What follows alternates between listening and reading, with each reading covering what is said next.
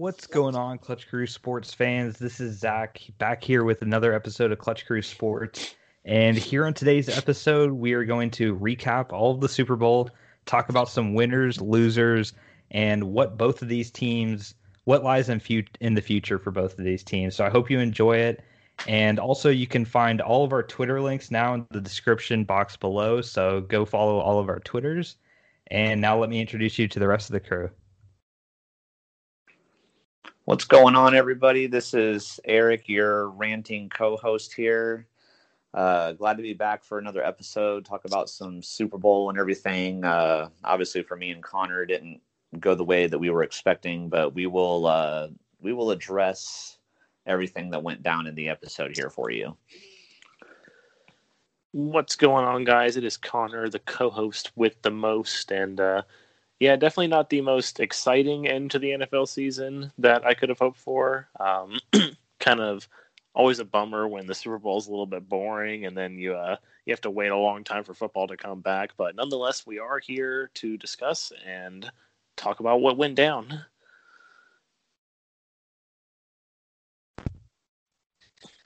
And what's up, guys? It's Nate here. Excited to talk about the big game last night. Obviously, Zach and I are on the opposite side of things from Eric and Connor, so it'll be fun to talk about. A little bit more fun for us to talk about it than what they're going to have. But yeah, it should be a good episode. Yeah, definitely, Nate. I remember texting you earlier today, being like, "This is going to be a fun one for us," since we called it right. But I was wrong last year, so I know how that feels, being wrong in your big prediction. But anyways, we're going to talk about winners and losers, like I said, and then we will finish the show talking about kind of what's going to be next for these two teams and the chances of them coming back to the spot too. So basically, we came up with a lot of different winners, and not just the Tampa Bay Buccaneers as a team. Like, we're going to break it down a little bit more specific than just the Buccaneers won the game and the Chiefs lost the game. So we have different aspects of it, and then I'll kind of run us through it. But first, I think we got to start with Tom Brady and Gronk, especially with the game Gronk had. I felt like I had to include him on the list here because he had one of his best games of the season, and Brady obviously gets his 7th ring. So I want to let Nate talk about just what it means for them and how winning on a different team is a much bigger accomplishment than if he had done it with the Patriots. And just Nate, talk us through what you thought Brady did right in the game and why he's the GOAT. Yeah, so I mean, I think it was really just a big thing, obviously, for both of their legacies. Obviously, too bad it wasn't with the Pats for another season, but I think for both of them to go and win a championship, first year on a new team, especially for Brady and being the quarterback, being obviously the main star on that team, to go down to a totally new city, new team, and do all that was huge in his first season, especially with like no off season, really because of COVID and all of that. I think it was early. It's like the GOAT debate is still going to go on, but I think after this, I think obviously we all know my opinion that he already was before this. I think after having won 7 titles and he's the second quarterback after Peyton Manning to win one with 2 different franchises.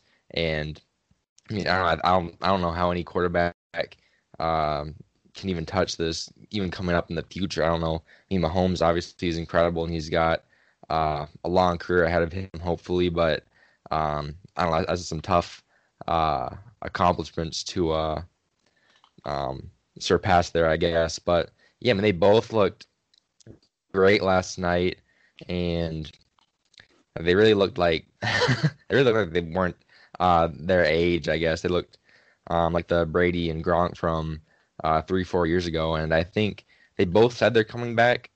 And I was a little bit surprised that Gronk was going to stay another year, but you really look at him and he looks finally healthy for the first time. He retired 2 years ago from the Pats, sat out a year and came back, and he looks like he's back up to playing speed. It took him the first I would say, half the season to get back into it. It seemed like, but now it looks like he's back in stride. I think he could have another really good year, borderline Pro Bowl if he stays healthy and Brady keeps putting up numbers next year. So I don't know. I think this was a huge game for both their legacies, and they're look like they're in position to keep it going for another year. All right, and then let's also talk now about a bunch of players on this Buccaneers team, as well as players and coaches, including Byron Leftwich, ended up being former Jags. And I guess Leonard Fournette was the one that had the biggest impact on the game. But Eric, talk about all the former Jags that showed up in this Super Bowl and how they now are getting rings after wearing the teal just a couple of years ago. Yeah, I mean, obviously, like, even though I was rooting for the Chiefs to win, I'm assuming other than Chad Henne, I don't think they had any other former Jags. Like, most of them were affiliated with the Bucs, but I am happy for those guys. And even Leonard Fournette, who I had a little bit of an issue with him when he was a Jag, but at the same time, I thought it was really dumb when the Jags had just released him and not even traded him for anything. I did feel like that was a little bit of an insult to him, and he definitely had a chip on his shoulder. And while he struggled at times during the season, like a lot of the rest of the Bucs players, like him and the rest of the team, they got it together at the right time, and that's what led to them having this dominating performance. And so I give him a lot of credit for how he played in the playoffs and in the Super Bowl. And and good for Josh Wells. I know most people listening probably have no idea who he is, but he was a backup tackle for the Jags for a really long time. And so for him to get to go over to a winning team and win the Super Bowl, I'm happy for him. And Jaden Mickens was a really big underdog story. Like, he used to sleep in his car, like, at the stadium for Jaguars practices, because he basically, like, wasn't even getting paid, like, for, like, tryouts and stuff, basically. And then he made his way onto the practice squad and then got a roster spot and contributed for us, which was really cool. So he's another one that most people probably don't know who he is, but I'm very happy for him too. I remember when I realized he was on the Bucs, like, during the season, I thought it was cool that I figured after he left Jacksonville that he didn't get another shot. So happy for him to get a ring. And then I have to give the biggest credit though to Byron Leftwich, the offense. Well, obviously he wasn't playing in the game, but as the offensive coordinator for the Bucs, Zach and I were talking a little bit after the game, and I think what the biggest thing that really turned the game around for the Bucs was the first two drives of the game. Offensively, what they were doing was not working, and they were trying too many, like, deep drop back passes, and that was giving the KC pass rush time to get there. The first drive, they got that big pressure on Brady that made him make a bad throw. And then the second drive, they got the sack, which forced the punt. So from that third drive on, they came out and started they got the run game going. They got the screen game going, quick passes, quick play action passes, just hitting them with all kinds of different looks. And the Chiefs couldn't figure it out.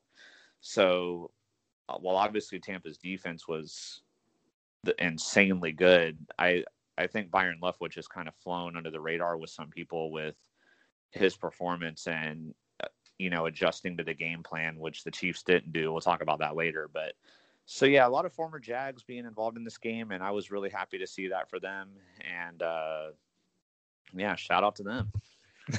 And also, too, one other guy you forgot to mention, but Blaine Gabbert, do you have any words about him?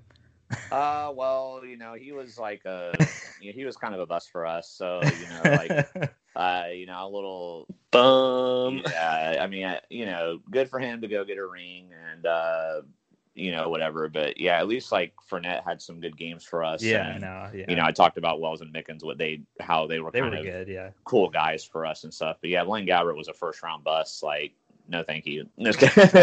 Still good for him. Yeah. Still good for him. Yeah. I don't miss, like, the other guys, like I kind of miss being on the team, and like Byron Leftwich, I'd be cool if he like became over like a coach for us one day or something. But like Blaine Gabbert, like man, you were really bad for us, bro. Sorry. Yeah, I got you. You mean you don't miss Yeah. Chad Henne either? I miss Henny. I miss Henny even less than, because I think Henny lasted longer than Gabbert did. But anyways, they were both bad, and we don't want to remember them. And also too, up here I have a picture of myself. Yes, me, Zach Conger. I want I wanted to put myself on the I wanted to put myself on the slide just because this was the team that I had been on their bandwagon before the season started. I was a big fan of when Brady chose the Buccaneers. I thought any other team, and I wouldn't have necessarily thought that team would have been in the Super Bowl except for maybe San Francisco. But the thing is I watched a lot of the Buccaneers games from last year, and I watched how their defense progressed. And obviously the game was stunning to me because I didn't predict the score, right? I thought it would have been a game-winning touchdown to end the game. So I didn't expect this kind of a blowout. And I even tweeted that it's crazy the Packers played the Buccaneers closer than the Chiefs did, which I thought was crazy. If you had told me that a couple weeks ago, I would have said you're crazy. No slight to the Packers, but yeah, it's just it's rare that you make a prediction like this from the start of the year and keep with it. And because there were some rough times in the season after that New Orleans game when they got blown out at home, like 38-3 or something. It was definitely like there was no argument for me to make really, but I just kind of had that feeling that it's tough to bet against Tom Brady, and the team around him was so good too. It wasn't just him, obviously, because the year before with the Patriots, that team wasn't as good, and they went out in the playoffs pretty early. So I don't know. We'll see what happens next year. I'm not going to say I'm picking the Bucs to repeat yet. I don't know what I'm going to pick next year, but I do think all those times I had the Bucs high up in the power rankings, finally paid off here now that they ended the season number 1. So I wanted to pat myself on the back here and put myself on the winner's side. If only I made a preseason bet though, because crazy enough, the preseason odds for the Buccaneers to win the Super Bowl was the longest odds since the 2001 Super Bowl winner. Patriots, I think, were the winner in that year. So definitely it wasn't expected. I know a lot of people probably did pick the Bucs to win the Super Bowl because of Brady and all, but still it was they were definitely the underdogs heading into this game. So we'll move on now and talk about the AFC. So Connor, tell us why you think the AFC, other than the Chiefs, obviously, are winners after this game. Yeah, the Chiefs definitely big losers after this game, but yeah, no, I think this was an eye-opening game for a lot of the other teams in the AFC who, pretty well all season.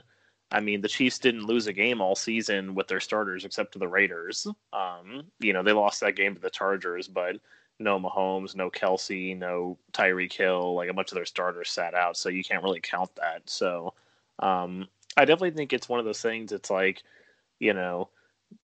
everybody was thinking, I mean, even before the season, right? I mean, we all had KC in the Super Bowl. I mean, none of us had any team coming out of the AFC besides KC, so we all knew it was going to happen. The KC is like this juggernaut. I know Zach and Eric and I were talking about how, kind of sucks for us in a way that we're all fans of AFC teams because the Chiefs were looking like they were ready to start being the next Patriots, where, they were that team that was always coming out of the AFC, and, they were the team that you always had to get past. But really, the Buccaneers really came out and, they wrote the blueprint for how to stop the Chiefs, because I know that was something that I think was really different when you're comparing the Patriots and the Chiefs, because when the Patriots were on their run, they lost 3 of the Super Bowls that they went to, but they never got blown out in any of them. I mean, it looked like they were about to get blown out in the one against the Falcons until they had that big comeback. So this was definitely a true blowout, and something that, it's been a long time since the Chiefs have been blown out, and it gives a lot of hope to the AFC teams because the AFC is stacked right now, and we'll get to the NFC a little bit later, oddly enough, but it's like you have a team that was 10-6, and the Miami Dolphins missed out on the playoffs, which is very rare, especially now that there's a 7-team playoff. For each side, that a team that went 10-6 missed out. So it gives a lot of hope to these, and it gives a lot of hope, in my opinion, to these teams that have their philosophy on defense. I think it gives a lot of hope to teams like the Steelers, teams like the Colts, like the Ravens, that really build their fundamentals on defense. And, I know the Tampa Bay defense is on our winners page here, and we'll get to them a little bit, but I think this was a win for defense as a whole. Because that, we were talking about last year with this Chiefs offense, like, this is, the league is changing. The offense is the way to go now. It's these big offenses that are going to win it for you. And, the two teams that made it to the AFC Championship game this year, the Chiefs and Bills, got there with terrific offense. But, the Bucs really went out there and proved the age-old adage that defense does win championships. So, like I said, it just gives a lot of hope to these AFC teams that, okay, now we have the blueprint to beat Patrick Mahomes and the Chiefs, because even the games they had lost before, like I said, were close losses. So it's like, okay, it's not really a blueprint. It's not really, yeah, you can take points from this, but obviously the Chiefs still almost won. So you don't want to do everything that the other team did. But you can really take a look at this Buccaneers team and what they did, and okay, this is the formula for how to beat them. And like I said, with the AFC being so stacked, it's definitely something to look out for next year to see, will the Chiefs get here again? It's definitely very possible that they can, but with the way that the AFC is trending right now, they're going to have a lot of challengers breathing down their neck, and now they know that the Chiefs are a beatable team. So I just wanted to include the AFC on here because I know how scared all of us were being fans of AFC teams. And now after watching this, we can all take a breath. It's okay, possible. It is possible. Yeah, definitely. I 100% agree with everything you said there. And you talked about the Tampa defense and why defense as a whole win.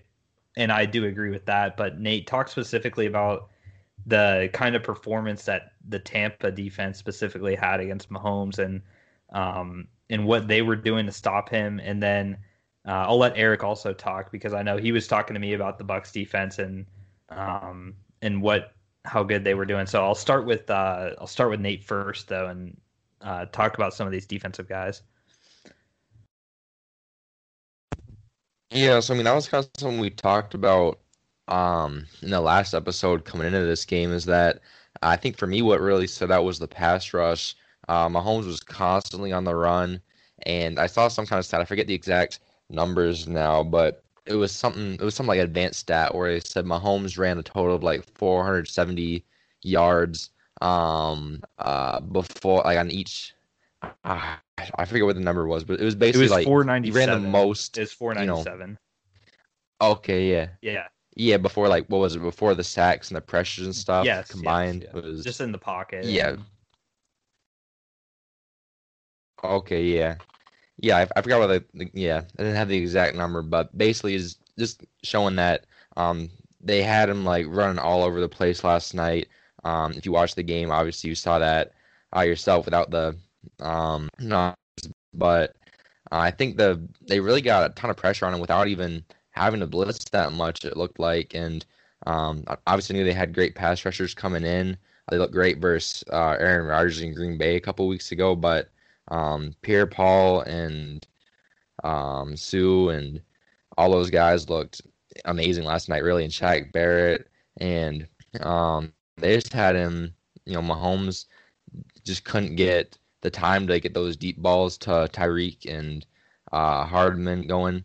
He was running around and had to, couldn't make things happen like he usually does.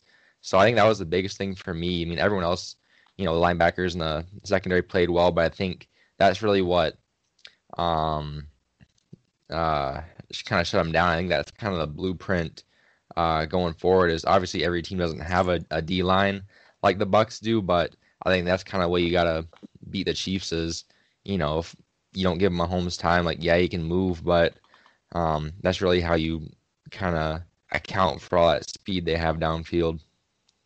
Yeah, and I remember watching, I don't know if anybody else saw this, but in one of the pregame interviews that I saw, they were interviewing JPP and they asked him, how are you going to stop Mahomes? And he said, how is Mahomes going to stop me? And I was like, wow, like that, the confidence that this defense have is Devin White saying he was shocked that they were underdogs. Like the defense, I think as a whole just felt like they had a supreme confidence to him throughout the whole game. And I'll talk to Eric about talk about what Todd Bowles was doing specifically with this defense and really how well they recovered after that first quarter in the first meeting where they gave up 17 points and then they only gave up 10 points after that and 9 points in the Super Bowl. Talk us about how Todd Bowles managed all these defensive players and really adjusted to what the Chiefs were doing. Yeah, I mean, I talked earlier about Byron Leftwich, and I loved how he adjusted the offense when they needed it. And Todd Bowles did the same thing. I mean, in that regular season game, Tyreek Hill was just torching him in that first quarter. Like you said, I mean, he ended up finishing with like almost 300 receiving yards in that game or something like that. It was insane. And he adjusted brilliantly to that in the rest of that regular season game. And then including in the Super Bowl. I mean, it's crazy too to me that the Chiefs couldn't adjust to what the Bucks were doing, because I really thought what Todd Bowles did, while it was brilliant in the sense of making the adjustments, I felt like it was like a simple game plan though. Like he kept it simple. Like he kept two safeties like way up top. So, and then whichever side Tyreek Hill was lining up on, they were double teaming him. They had Levante David and Devin White covering over the middle, which was limiting Kelsey for a lot of the game. And then he had his four best pass rushers on the line, and he took them and said, go get Mahomes, like just go get them. And they did. I mean, like Nate said, it wasn't like they were getting to Mahomes because they were disguising blitzes and looking like they were only going to send four guys, but then rush six, or look like they were going to blitz six guys, but then drop more into coverage and only have three or four guys rush. Like they just had four guys on the line of scrimmage and two deep safeties to prevent the deep ball, covered everything else in the middle, and it worked. I mean, I give Todd Bowles and that defense a lot of credit, because I'm sure everybody would agree, but obviously Tampa Bay was by far the more prepared team for this game. I mean, they had their game plan and it worked to perfection on both sides of the ball. So I give them a lot of credit for that. Yeah, and then moving on now to the last winner on this slide, we put the city of Tampa as the winner because before this year there really hadn't been too much success. The Bucks had won a championship, a Super Bowl, and the Lightning had won several decades ago. But now in the span of just 1 year, they had all of their professional teams make their sports championship, and two of the three actually won, being the Lightning and the Buccaneers. And of course the Rays lost to the Dodgers, but still, just like it's just like a crazy to me how like Tampa just came out of nowhere on the sports scene, and then the Bucks especially too, because they really came out of nowhere.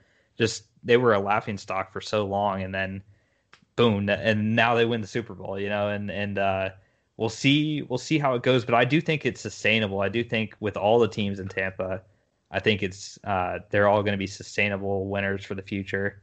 Maybe not as successful as this year, obviously. That's pretty hard to do, but still was a good effort. I think the Rays are the biggest question mark on that. Yeah, list. probably. I know the Rays have a lot of free agents and player issues going on they have now. A money issue too. I know. Yeah. Whereas with Lightning, the Lightning are off to a good start this year though. So.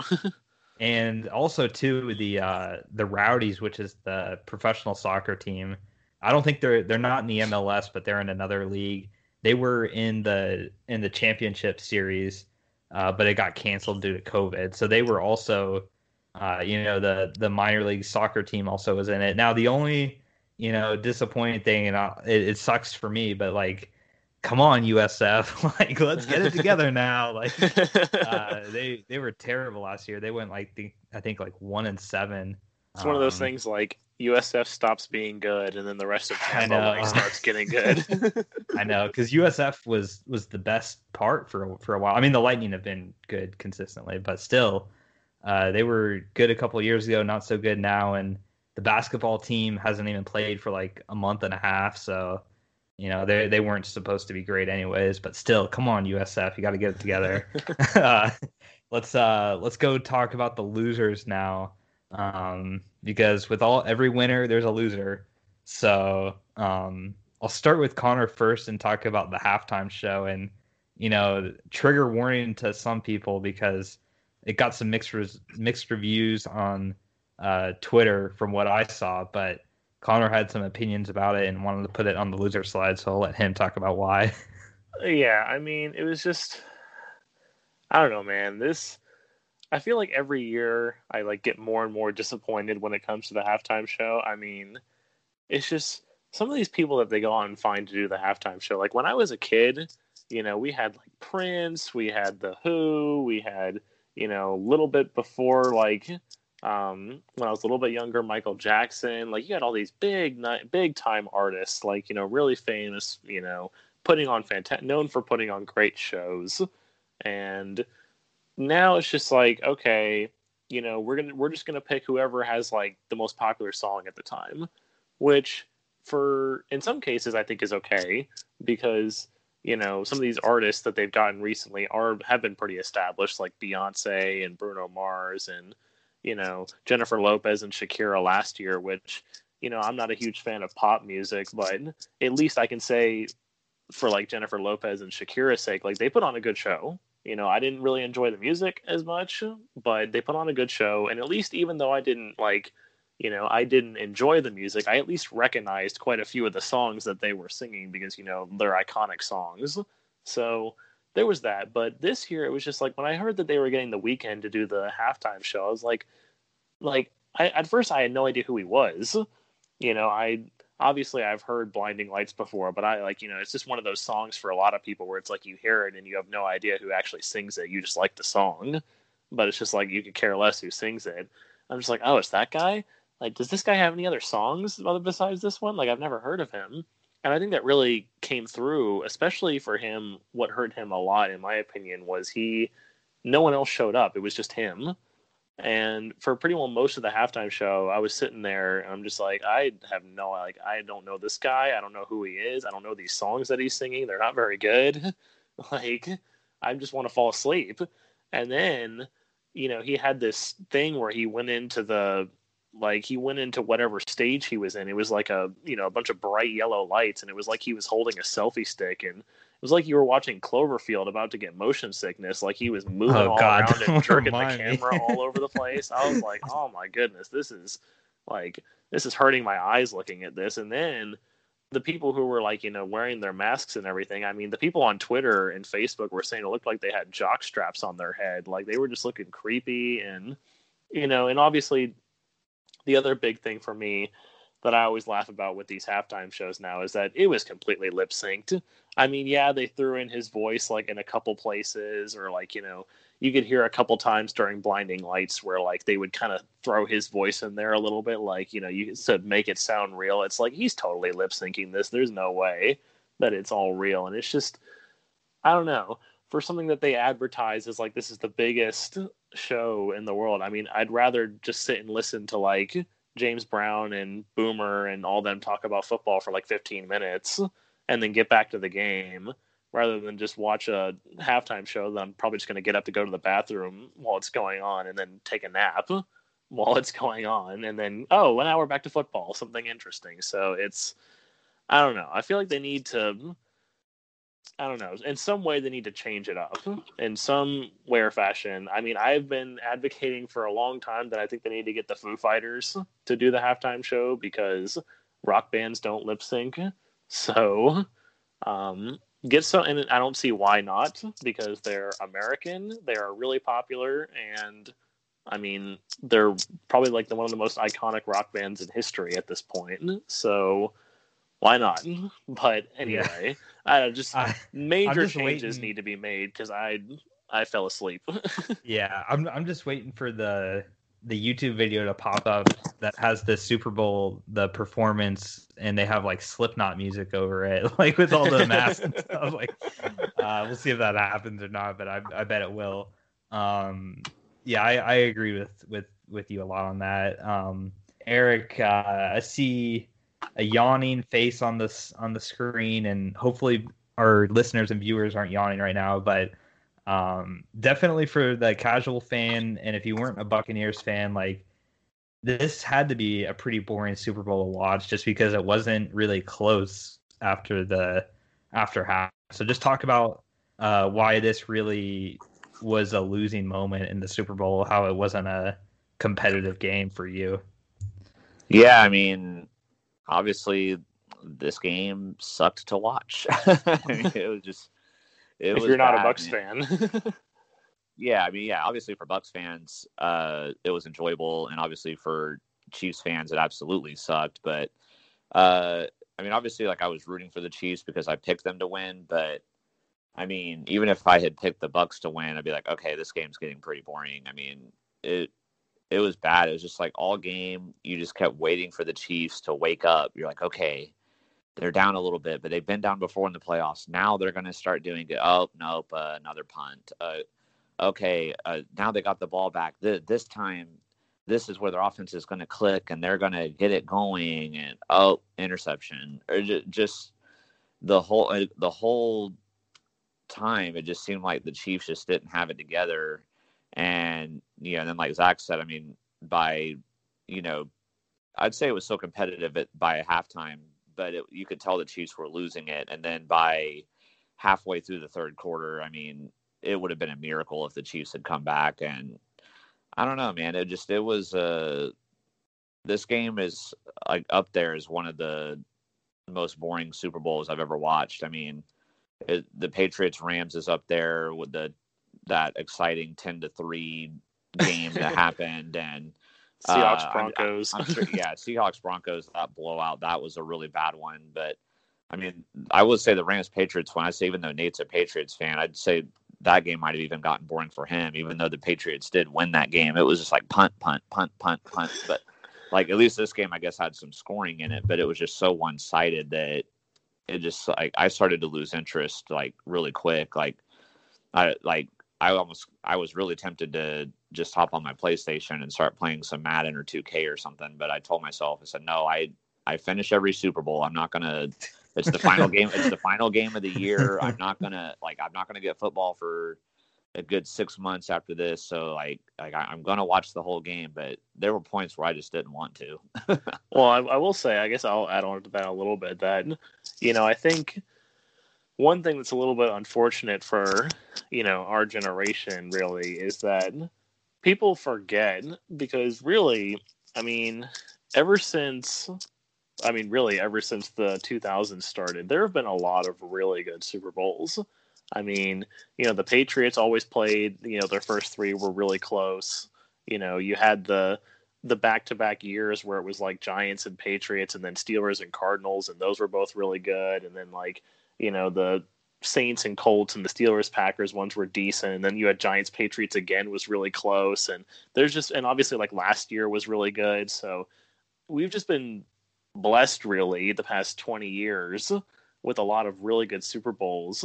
But it's funny because if you go back and look at, like the scores and what happened before that, a lot of Super Bowls were blowouts before that. The only really close ones you can really think of was like Steelers Cowboys in Super Bowl 13 and like Bills Giants, obviously wide right. Sorry, Dad. And then, but other than that, a lot of these Super Bowls were blowouts back in the day. So it's unfortunate that it does happen. And thankfully for us, we've been really fortunate in our lifetimes to be able to see some really, really good ones. But unfortunately, this was not one of them. Yeah, we've gotten spoiled with them. But I hopefully next year will be better. We'll say that. We haven't had back-to-back bad ones, I think, in a while, so we'll see. So Nate, I have a picture of Bill Belichick up on the loser slide because obviously, when it comes to the Pats dynasty, it's always been Brady, Belichick. Like those were the two consistent factors throughout that whole dynasty. And now that Brady's gone away from the Patriots and won a Super Bowl in his first year with a new team, and then Belichick misses the playoffs in the first time in forever, it has to, in my eyes anyways, it makes him appear as a loser. Obviously still great and all, but where do you think, do you think now he has to win a Super Bowl on his own to get the type of credibility that he would have had if Brady hadn't done this? Like, do you read into that, or do you think it's just they're both great in their own ways sort of thing?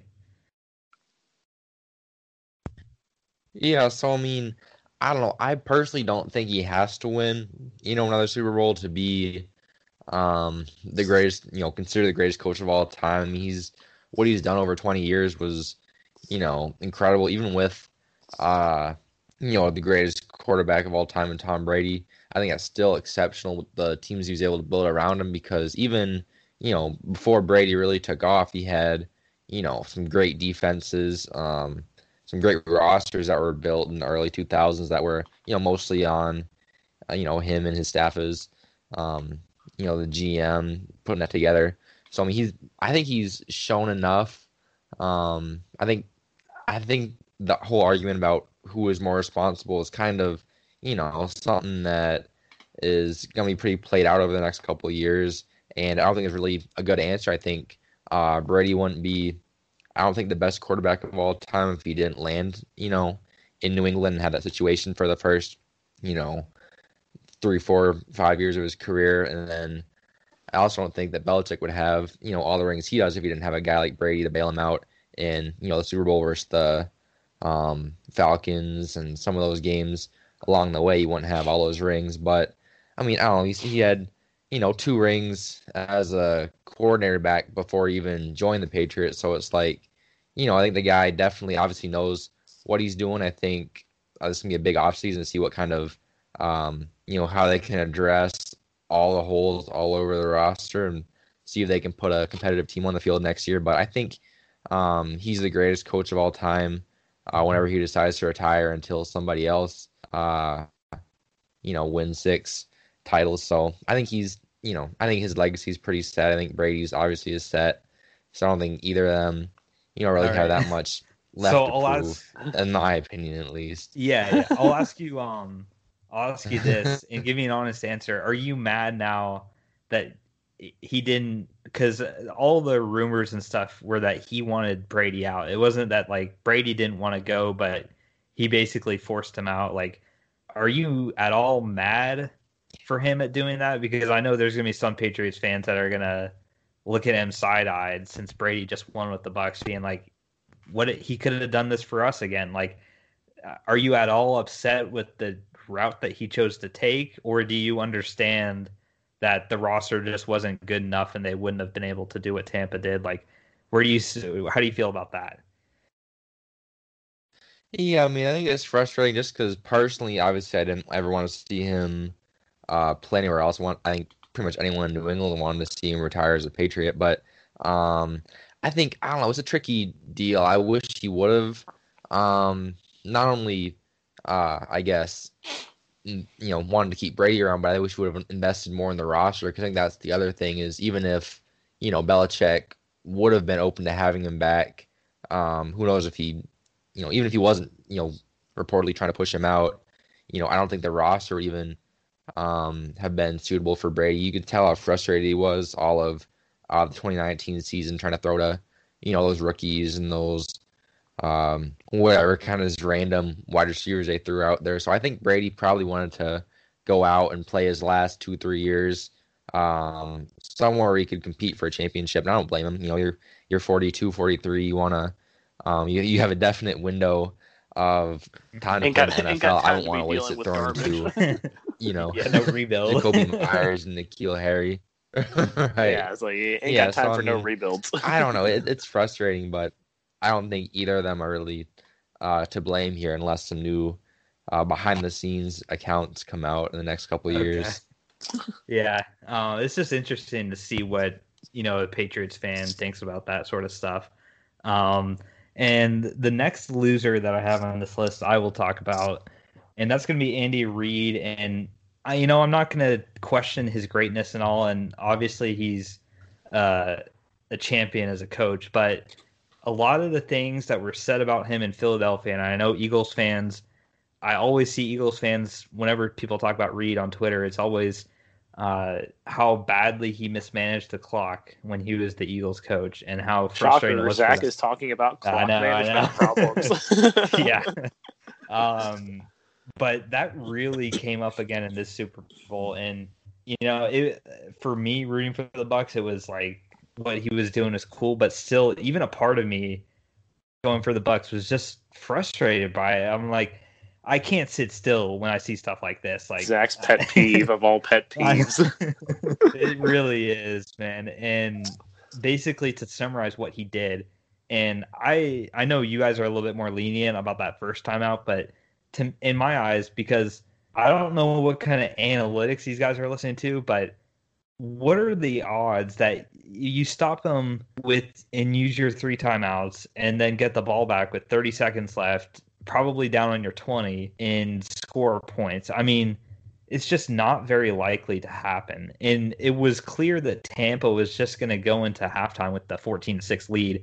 Like Eric had said to me before, the Chiefs get the ball to start the second half, and even if they didn't, it's only a 1-score game still. So it's like, yeah, you didn't play great, but you're still only down 1 score.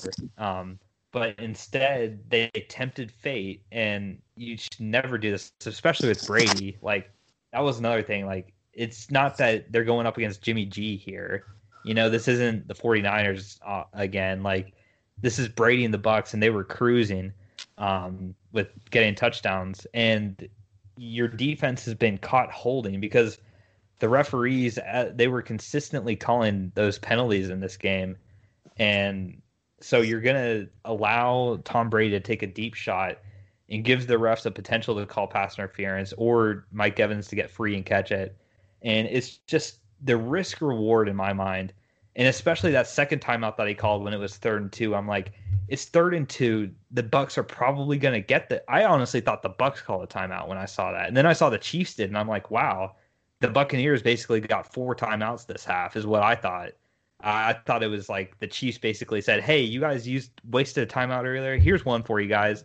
How much money is that going to be? Like, that's what it felt like. They just bought a timeout off at Kansas City. I was stunned at that.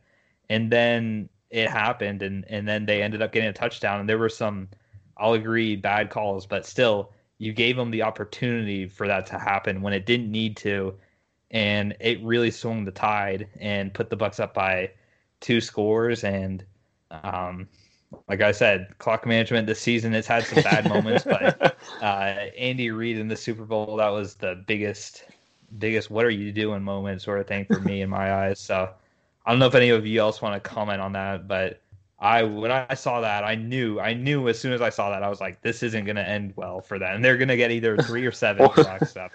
I guess I'll try and slightly I mean, in my opinion, I could see where he was coming from initially, because especially when they got the stop on 1st and 10, when they stopped Fournette for nothing, I was like, okay, it's still 2nd and 10.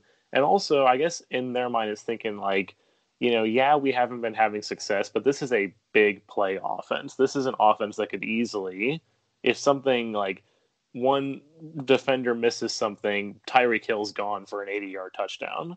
So I could see where he was coming from, thinking okay, yeah, this may not be entirely likely, but if anyone's going to do it, it's going to be us.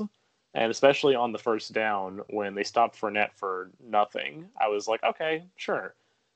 where I like gave up on it, of course, was then after the second down play when it made it 3rd and 2 and they called a timeout. I was like, wait, what? Like, Did you also think the Bucks called a timeout, like like yeah, I did? I thought the Bucks called a timeout because I was like, why were the Chiefs like, okay, like if you had stopped them again for like no gain, say it's like 3rd and 9 or 3rd and 8, okay, like keep it rolling because you still are in a great spot in a way on defense. But it's just like, okay, after they pick up, 7 yards, all right, just let it run down now because, obviously you haven't been stopping this offense. What's to say you're going to stop them on 3rd and 2? And it's like, yeah, you just keep stopping the clock when you don't need to. So it was one of those things for me where it was like, I understood it and thought it was somewhat smart initially, but then it all got flipped on its head after that second down play. And I was like, okay, now you're just being dumb. Like now you need to stop and just let them go into the locker room. Yeah, definitely, man. It was bizarre.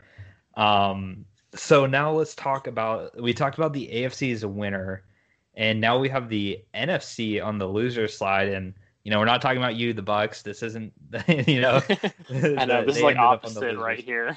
I know. But, so Connor, talk to us about why you think the NFC are coming out of this game as losers and really why they ended up on this slide.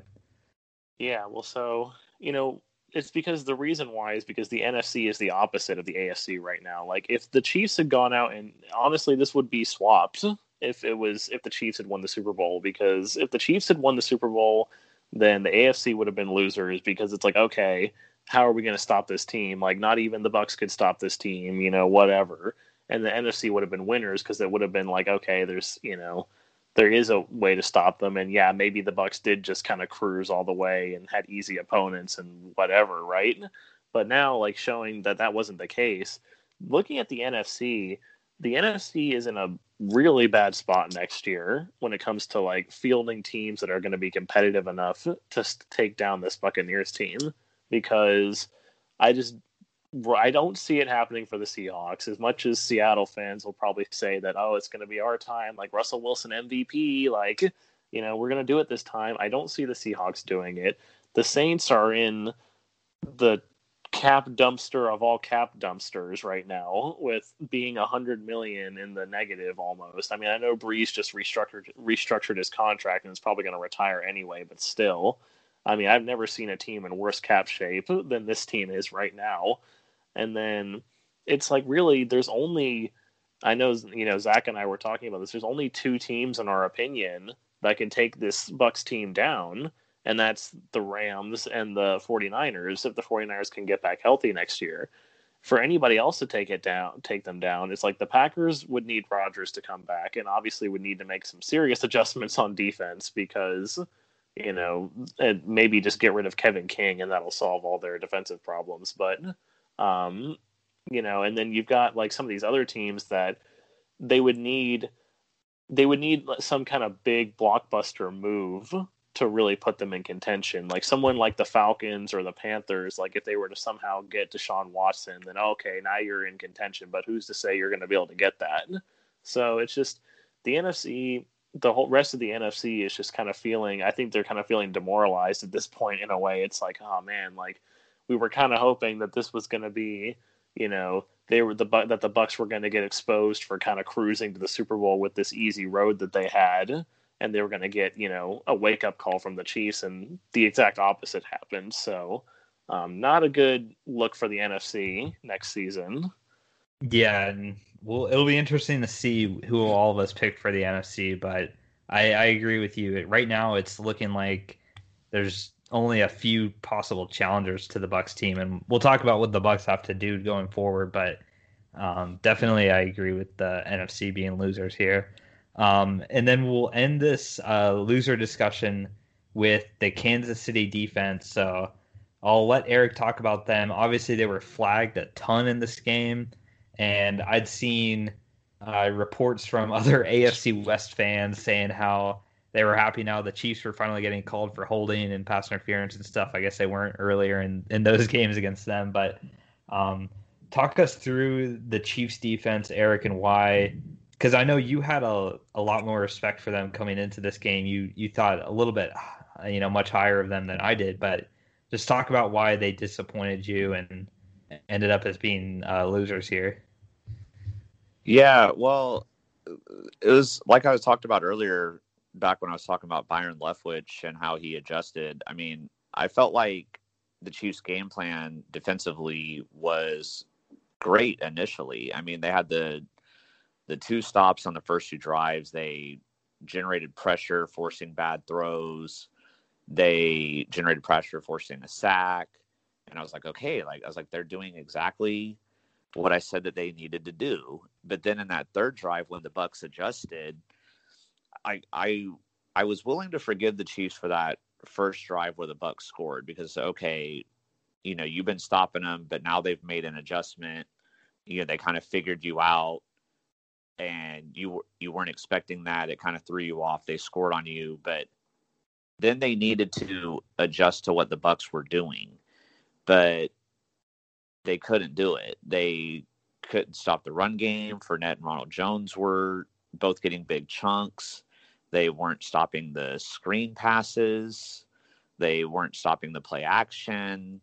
They weren't making any adjustments. And I noticed that really for the most part, like, Evans and Godwin didn't do much against them. I don't know if because they were just so focused on stopping them that then they couldn't stop everything else. But for whatever reason, they just did not make adjustments to what the Bucs offense was doing, and it killed them. And I have to I know we talked about Andy Reid already with his time management, but I also have to put him in the offense as a loser too, just because of their inability to adjust as well.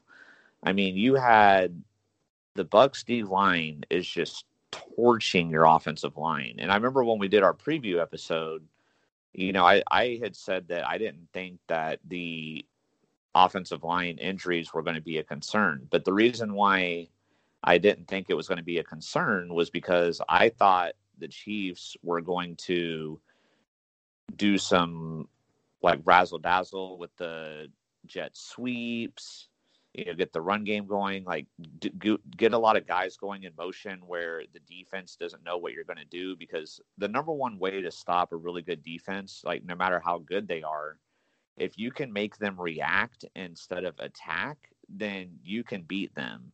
But the problem was the Bucs defense was attack, and the Chiefs didn't come up with anything to make them react. And that's why the Bucs defense did so well against them. So I have to put the Chiefs offense, the whole game plan for the Chiefs was just terrible outside of like the first couple possessions of the game. Their game plan wasn't really that great to begin with, especially offensively. I thought it was good defensively at first, but then when they got hit in the mouth, it was like they didn't know what to do. It was like they were a deer in the headlights. They were just lost out there. So that was just really disappointing for me, because Andy Reid and Eric Bieniemy have come up with some brilliant offensive game plans in the past. I don't know what happened in this game. And then, like we said, the Chiefs defenses are losers just for not being able to adjust to anything that the Bucs were doing. So yeah, definitely losers for sure there. All right. Yeah. So I think we've spoken enough for the winners and the losers now. But let's get to Kansas City, staying on the Kansas City topic. So I have a couple of things up on the slide here, and you guys can discuss them, and I'll run through them really quickly. So obviously they've got the draft. So where do you think they will go in the draft? That we've kind of talked about this AFC for the taking.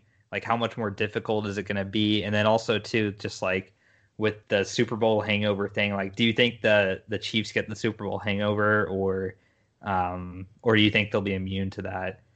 So I'll let Connor go first, and then Eric can also chime in on some of these. You don't have to touch on all of these, but just talk what you want. What you think Kansas City will be like next year?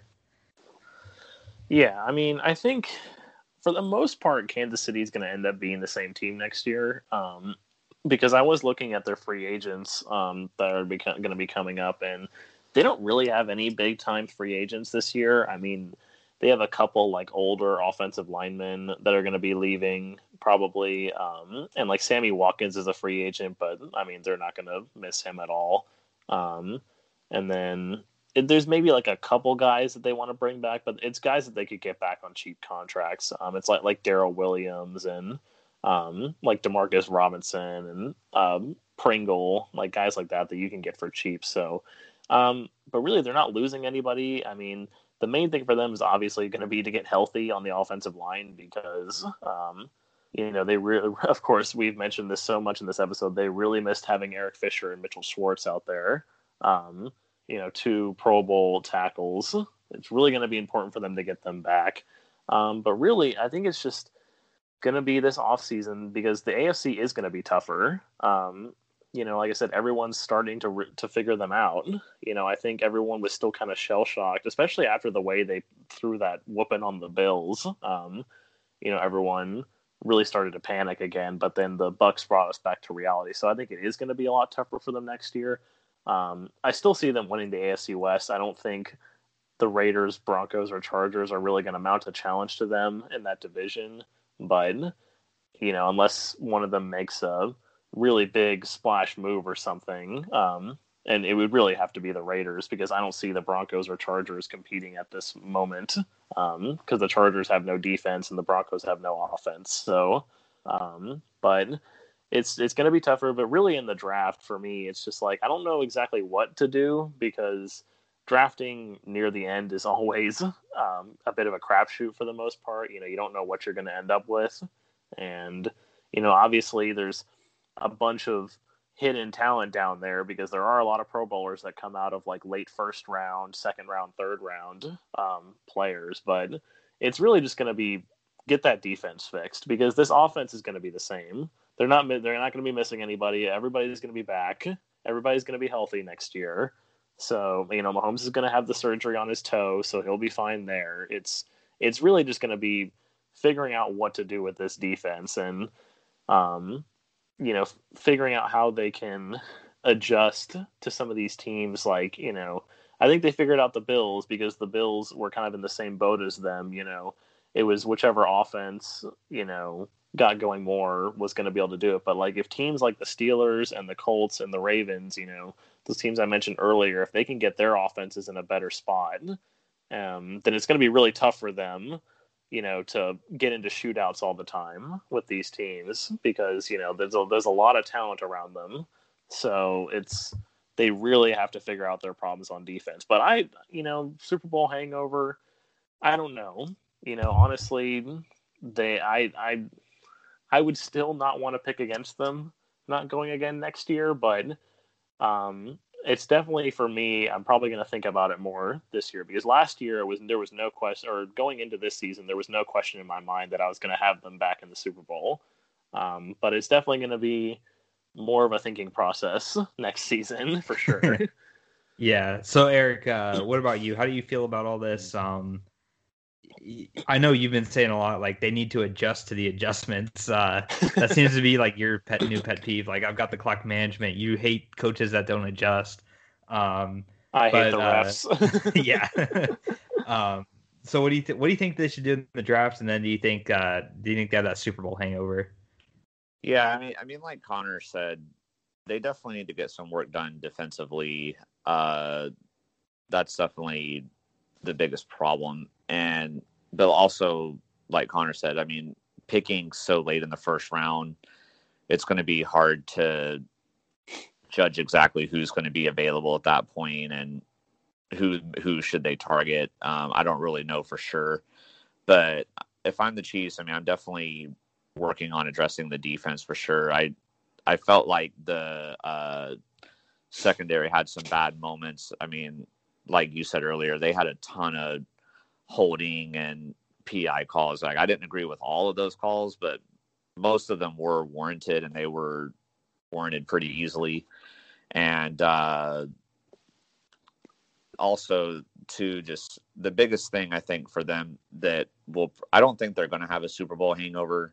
I know most teams do, but like last year with the 49ers, I think the biggest thing for them was injuries more so than anything. I mean, literally like their whole offense got hurt. So it's hard to win when you're in that type of a situation. I felt like the 49ers could have still had a good season last year. And I think the Chiefs will too. I mean, they're going to be happy to have all of their O linemen back that they didn't have in this game. So I don't see even though their offensive line was terrible in the Super Bowl, I don't see that being a problem for them going forward. So I think the offense is fine, but I'm definitely getting as much help on the defensive side as possible.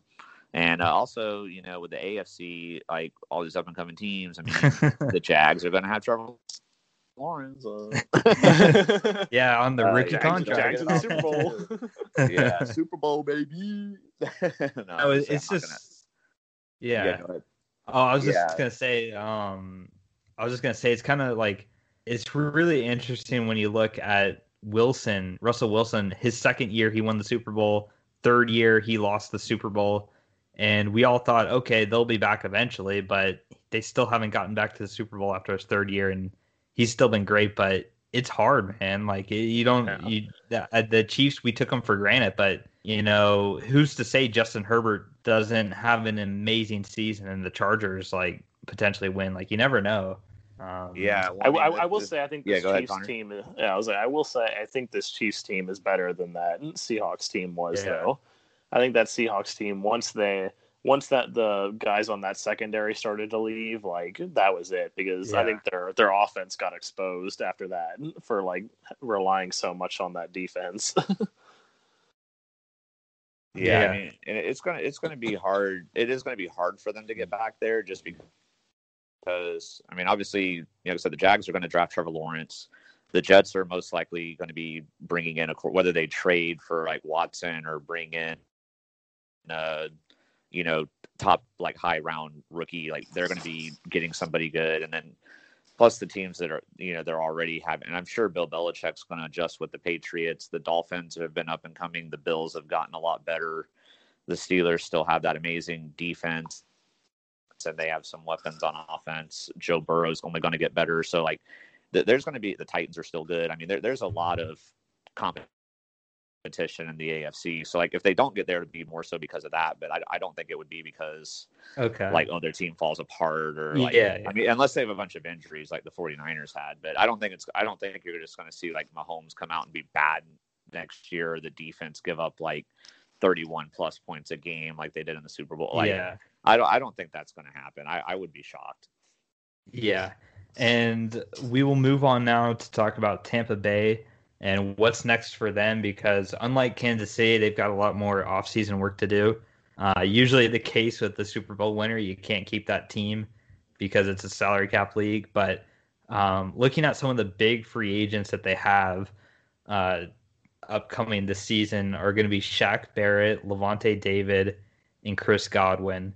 And Nate, I'll ask Nate this question too, and I'll like rank these in order of importance. I think most important, is going to be Shaq Barrett, and then I think Lavonte David would be second most important, and then Godwin at third.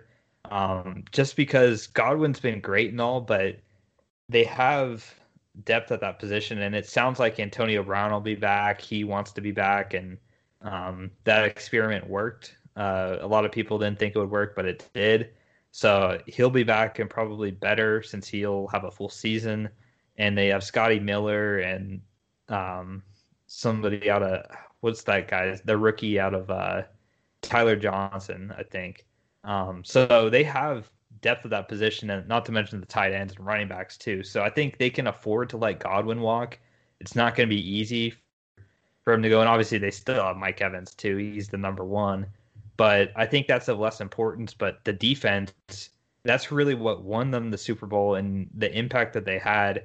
They got to bring back as much of the defense as possible, and starting with the two best free agents here, Shaq and Lavonte David, because David's been the leader really for this team. He was a Buccaneer before the good times, and Shaq Barrett is just, his production is unreal coming off the edge, and he makes life so much easier for all the other guys. So those are the two guys I know that the Bucs, I think, would want to. They'll probably end up tagging one of them. Maybe one of these people is getting franchise tag probably. But Nate, do you agree with me, or do you think Godwin should be a higher priority?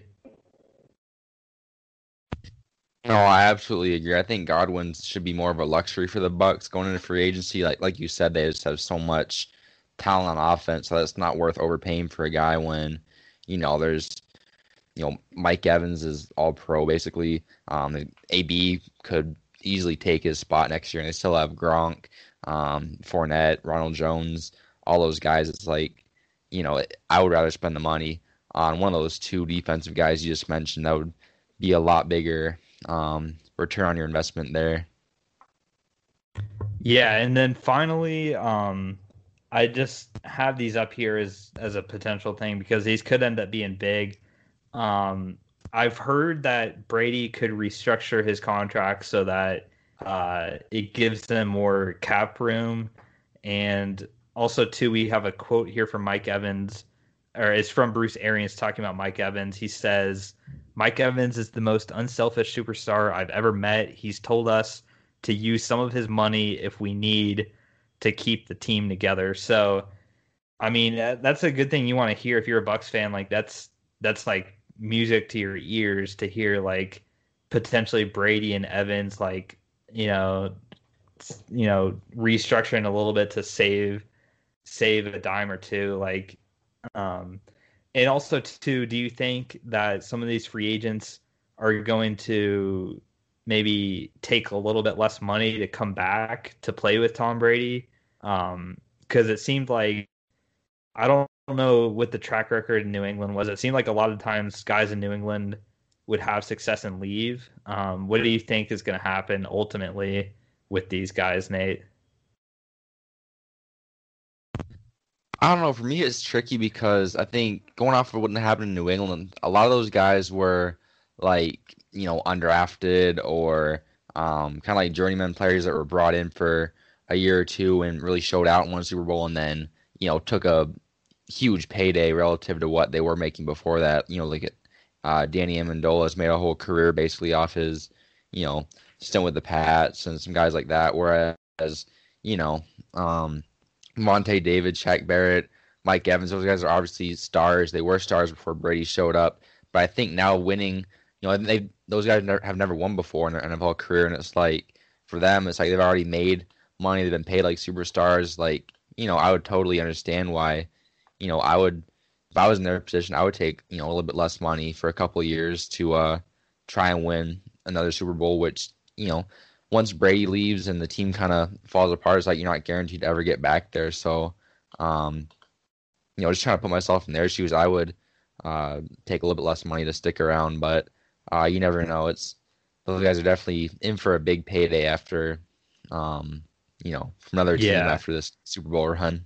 Yeah, and that's another thing that adds to the likelihood that Godwin's not going to be brought back because he's still waiting for his first big payday, whereas Shaq and Levante have already gotten paid nicely. So, and also too, I can definitely see some team shelling out a lot of money for Godwin as well, making it way more than the Bucks can offer. So I think unfortunately for the Bucks, he's the one that ends up going. But I do think because Shaq Barrett was fine with the franchise tag before the season because that's what he played on this year.